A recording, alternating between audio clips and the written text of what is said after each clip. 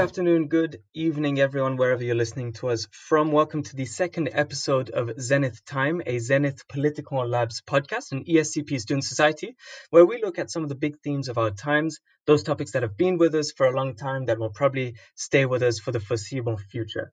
We look at how those topics influence politics, of course, but also business, society in general, science, technology, so on and so forth, and really try and give you an introductory look at how that could look like in the future depending on what scenarios. Like every 2 weeks, I'm here with my regular co-hosts. First of all, Arturo Chiovini. Hello, everyone. Hey, Arturo. And also, of course, Eduardo Rovetta. Hello, everyone. And today we will be talking about public transportation. So indeed, let's get straight into it. So guys, big question around public transportation. I mean, it's always been a big topic. I think you'll agree. But I think in recent times of the COVID crisis, like a lot of things, it's really come to the forefront, or at least become a very important topic, because there's a lot of people saying, well, is there even a future for public transportation, right? I think there will be, but the question on our side is really, what would that future look like? What should it look like? And what are the implications of this? Because of course there are different arguments in this story. There's a sustainability argument, employment argument, a technological argument. So it really implicates a lot of things, which makes it a very important political discussion. I think it's great to talk about it today. But first of all, just to set the scene here, Eduardo, I know you've been looking at what experts are saying about what the future could look like. How would you summarize what you find about the future of public transportation? What could we expect in the years to come? Okay, of course, we're going to see a change in the public transport, but I think that the change we're going to see is going to be a huge implementation of it. Governments in the past years have been spending a huge amount of money on the development of public transport, and I don't think that this pandemic will ever stop them. This is because, of course, now we are in a crisis situation in which public transport itself is really involved, but we have to think also that the future is for sure going to be a more environmental way of transport for transport all over the world. And therefore, I think that we're never going to see a reduction to the public transport, but instead we are going to see a skyrocketing trend in the development of this. Okay, so definitely a future, right? It's not going to disappear. Makes sense, as governments have been and will be investing. Arturo, is it the same picture across the world? Is it the same trends? Are there differences? What have you found? Well, first of all, I think that to answer this question, we need to understand how are going to be the future in 2050. And what we can say is that the percentage of people living in the city will increase. We will have in 2050 the 68% of people living inside of the city in all the world, and considering now we have just the 55%. So it's an increase of 2.5 billion people in the city. And another interesting data is that if you consider like the biggest city in the future, the first European city, it will be Paris in position 40 with 11 million inhabitants. And then we have London. So all the first top 10 is made by Asian and South American country. And it will have a huge impact in the transportation of those country because with smaller city it's kind of easier to offer a better services. The main problem are basically the pollution and the congestion on those city. So in order to offer a good quality service, we need to change a little bit the use of cars in those big city. With public transportation is definitely a good idea. In Europe we saw some of those application, and in addition other solution could be like the bike or walking. We saw that, for instance, in talking about Europe, we have like the 30% of people that use their own the bike or go walking to work in a city like Amsterdam, Copenhagen, or Vienna. So it's something that in Europe a little bit is changing, but it's a great challenge for the developing country that are increasing the size of the city. So a few trends that are indeed right pushing towards, yeah, as you say, more people in cities. And indeed, there are two levels to the discussion, right? There's within cities, that's a whole field of discussion, and then you also have between cities. But maybe if we focus first of all within cities and the future of public transport. Eduardo, I know you're very sustainable yourself. I think there's a big argument towards this. What do you think the future should be? Should we have a lot of public transport? Should we not? How should it look like and why? Okay, first of all, we have to say that traffic, the urban traffic especially, is a great example of a prisoner dilemma. This means that if everyone were using the public transport, we will all be better off. But if the majority is using the public transport and few are not using the public transport, of course, these few are going to be better off in this situation. Said so, if we all want to have some advantages in our mobility, we should definitely use all the public transport, as you may see. The point of sustainability is a really strong argument, I think, because we all know that we have a huge problem with pollution, especially in urban areas. I am Italian, and all the Italians, especially the one living in the north part of Italy, will know what it means to have a huge problem with pollution. And public transport is for sure a solution. This is because if we all use public transport, even the worst kind of public transport, so the most polluting, for example, buses, we will definitely reduce the amount of CO2 emission that every person makes. Said so, public transport has for sure to shift. It has to shift and to get more radicated into the urban areas, and we have also to understand that not all the cities are structured the same. In Europe, we see many cities that are focused in the city center, so with all the with most of the economical activities taking place in the city centers. But this is not a trend that we can see all over the world. Cities, for example, like Los Angeles, are huge cities that are not densely populated. They have a low amount of population, but with a huge extension. In those areas, the public transport have to be arranged in different ways. While, for example, as I said, in Europe, the public transport can be more center-centric. So all the public transport can actually go and link the suburban areas to the city center. That's an important point about public transit, right? It is, you need infrastructure, right? And that depends on the geography, right? You can't have one solution for the world. But I think clearly you prefer a situation with more public transport than less. Arturo, do you agree? I mean, given these constraints, can it be the same everywhere, or does it need to be adapted? What should the model be in your opinion? Well, I think that I completely agree in that sense that we need to adapt on the city and the situation of the country. I as well think that the public transport it could be a huge opportunity for all the people, but I see even some problem in the public transport that we need to solve.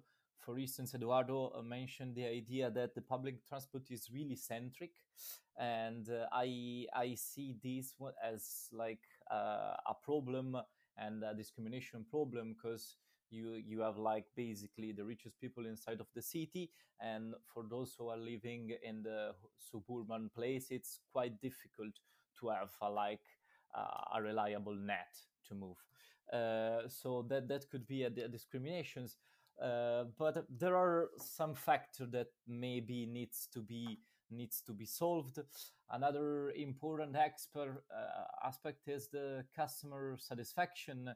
I was looking about the customer satisfaction in Europe, And I saw that basically, if you consider like the 50%, more than 50% people satisfied about the public transport, we have those kind of survey in France and in UK and partially in German.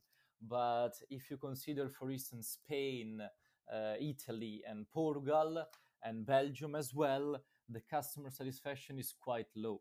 So again, it's something that needs to be increased and solved.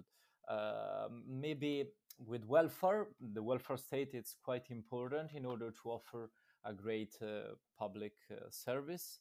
And the last point, I think, is that sometimes the public transportation at a cost for the clients, and it's expensive even for the user. I don't think that the main point is just the price, because you can even have like an high price of the ticket, but then you can have some reduction in cost for people. So it's not just a fact of price, but the strategy of price. So if you allow like a reduction based on the income, you could like reduce this impact of the high cost in the public transportation. And just quickly bouncing back on that, I don't know if you know, but within those stats, was there a particular reason why there was dissatisfaction? I mean, you mentioned price, right? That's one aspect. Was it overall quality, availability? I don't know if you have that insight. Well, it depends. I think it depends. I think it's linked with organization.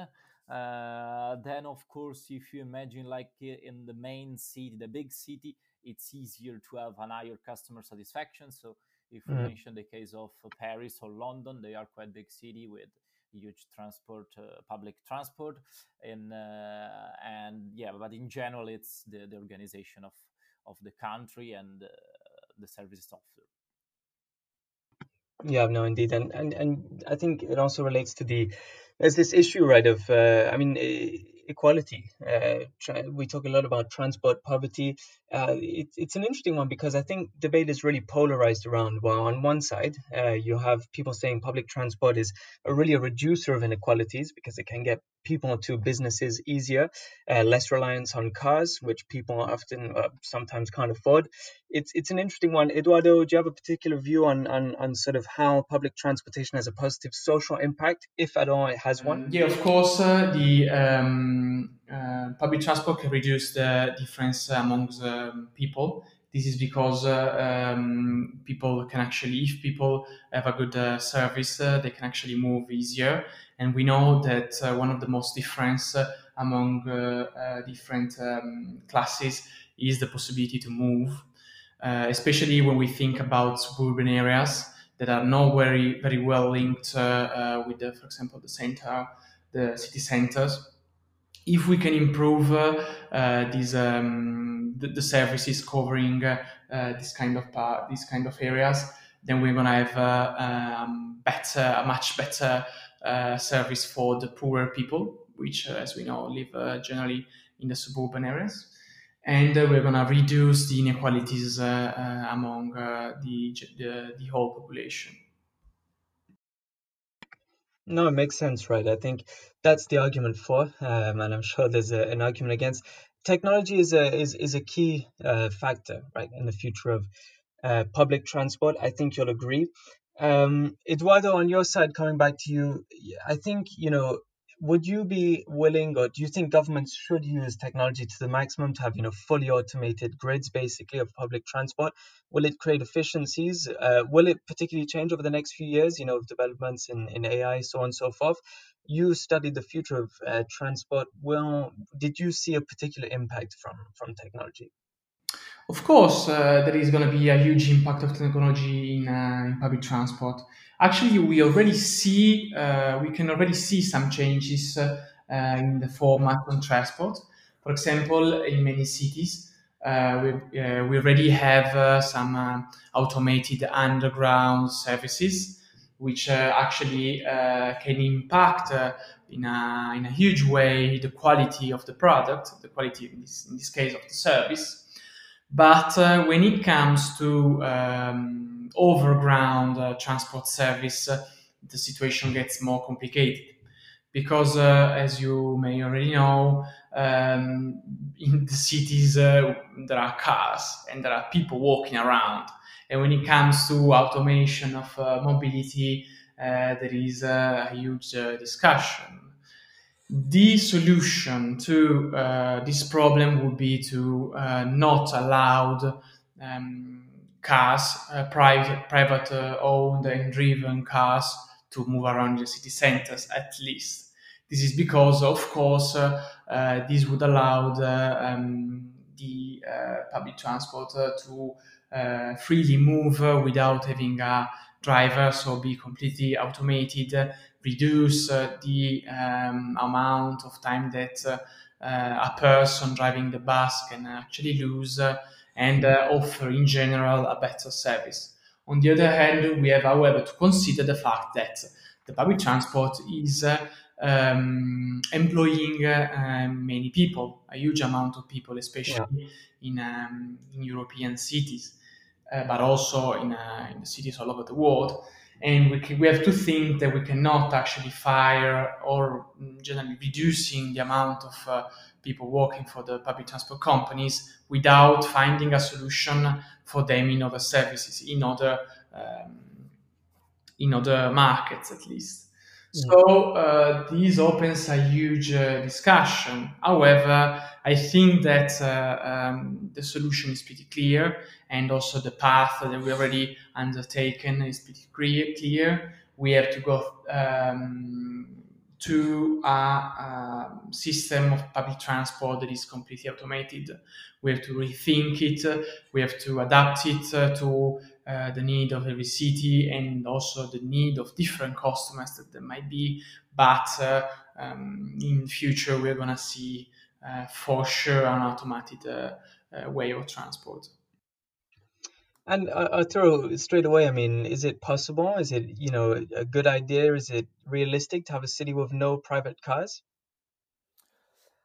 Well, nowadays it's quite difficult to imagine, but in the future it could be. I think that I read a news last month about a bus fully automated that was tested in China, and the idea was like that this bus cover like the distance of a couple of kilometers without completely the driver, and it was fully automated, even like with a stop and open the door, and so like it was basically a success.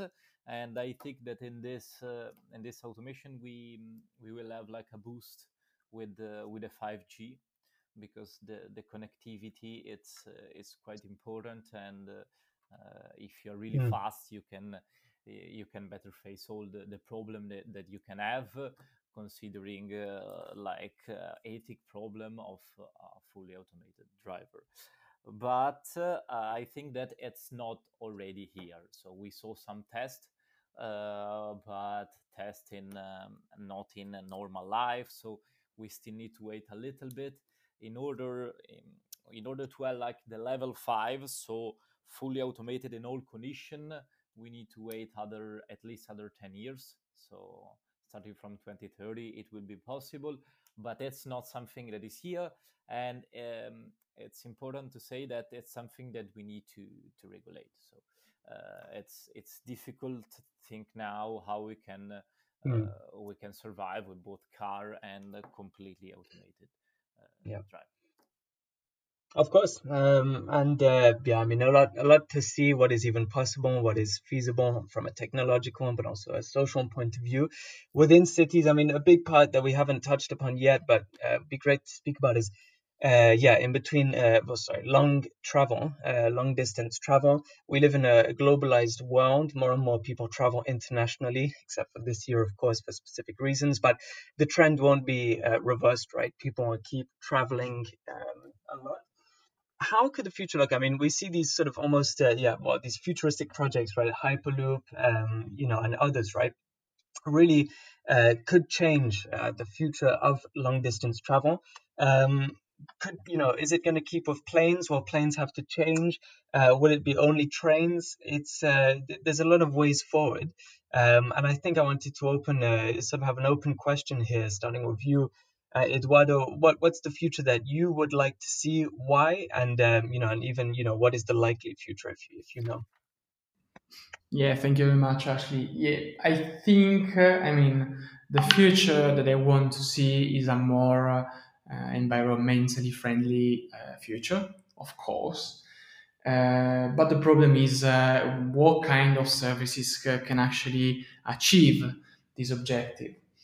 Airbus, for what concerns longer travels, has announced that the first hydrogen and so impact zero planes will be actually traveling our skies by 2035. This means that we are going to have a huge reduction of emissions because, as you know, planes now are fired by kerosene, which is a really, really heavily polluting combustible. So now we're going to see in the future the evolution of hydrogen engines. And I think that this is going to be the future. For what concerns instead trains, I don't see a huge future for them because, especially for the longer range travels. This is because, of course, of the geographical shape of the world we live. As we know, we have a lot of mountains, a lot of hills, and also a lot of lakes and seas, and even oceans. There are obstacles that for planes are really easy to overtake, but for trains are obstacles that sometimes cannot really be overtaken, especially when we think about oceans. We will never have a train that will cross from Europe to the US. So, and even more when we think about trains, when we want to, when a government wants to develop a new railway, it has to invest a huge amount of money. We're talking about millions, and also usually the development of this project, the actual development of this project, can take a huge amount of years. We talk about decades, and in many cases we see really fast developing world, and in many cases after this huge amount of time maybe the infrastructure is no more needed as it was in the past. While instead, if two companies want to implement a new flight that goes from a city to another, they just have to talk about talk to the different airports, and they can actually start a new regular flight within weeks. So as you see, it is much more manageable the plane system than the train system. Yeah. And Arturo, do you agree? I mean, Hyperloop, high-speed trains, future of long-distance transport. Can it only be planes? Is that the case? No, no. In general, I disagree in this point because I think that the train is really competitive if you consider like the shorter distance, so within 500 kilometers, and maybe in the future with longer distances. I think that the train are more sustainable, and the problem is that you need a huge investment in infrastructure, but we could have benefits in the economy. We basically the idea to connect all the Europe. It was an old idea that started with Maastricht, and it was basically defined in the Amsterdam Treaty, and it's the Trans-European Transport Network. And the idea was to connect all the Europe in terms of mobility, with a particular focus on train. And it was a project that it's not done yet. It will be finished in 2030, if possible. And the idea is that we will have like a conventional train and high speed train. So both the level will offer services. And here, I think that it's important to mention the fact that with the high speed train, the service is amazing, and the product is really competitive with plane. We cannot say the same with the conventional trains. I think it's different in all the Europe, but considering, for instance, the Italian case that I know better, it's there is a huge difference between the high speed and the conventional in terms of like services. But with this great connection, we can like reach different cities across all the Europe, and that will be like a huge competition for the plane, because if you can reach, for instance, Milan and Paris by train in a couple of hours, it's competitive with the plane. So I think that we will still have a space for the trains. And finally, considering other new projects that could be developed, I would like to mention the Hyperloop. That was like a project that came from Elon Musk. It was started in 2012, and the idea is like to have those fast train that connect with like really high velocity, and they connect to city. And till now it was basically almost a project, but we had a few weeks ago like a test in Las Vegas, and the idea was like to understand if it's possible, and we had like a great result. We reach 172 kilometers per in 50 seconds.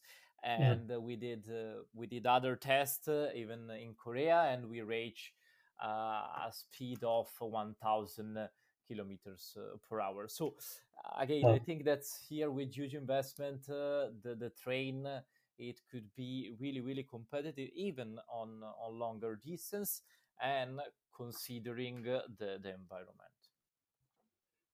Indeed. Well, thanks so much, guys, for these points of views. Maybe just to wrap things up, I had an interesting question that, reveals what it could look like. I mean, imagine you're in the year 2050, and I'll ask each of you, given your knowledge and your interest in the topic, how do you think a travel from the suburbs of Paris to Milan would look like? Edo, what do you think it will look like? I think that it will be for sure be much shorter than it is today. I mean, today it takes, I think, something around 8 or 9 hours, and I think it's going to be much shorter. And I think we're going to see faster and better airplanes, which maybe not faster, but for sure better trains that will link the two cities, and with more frequent flights, and that will make actually the two cities much more linked than they are today. Arturo, on your side, similar. Yeah, I think, and I hope that it's gonna be easier. But I think that it's a problem of governance. So in order to to improve the quality of the mobility, we need to have like a huge governance between the different players. So we need to have agreements between the plane, the train.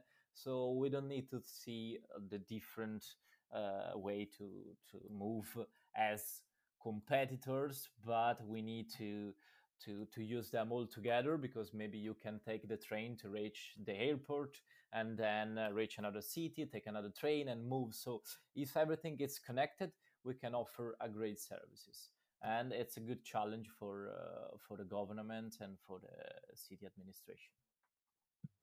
Thanks again, guys. I think basically we can agree that I think public transportation can go in about a million different directions. depending on some of the big trends that won't affect it, depending on how governments want to invest in it, depending on what people need in the future, how technology develops, so on and so forth. So it's a big question, and obviously we'll look forward to seeing what it looks like in 2050. And maybe it'll be interesting to listen back to this podcast then. But in the meantime, really appreciate your points of views, guys, and yeah, looking forward to the next podcast. Speak soon. Thank you.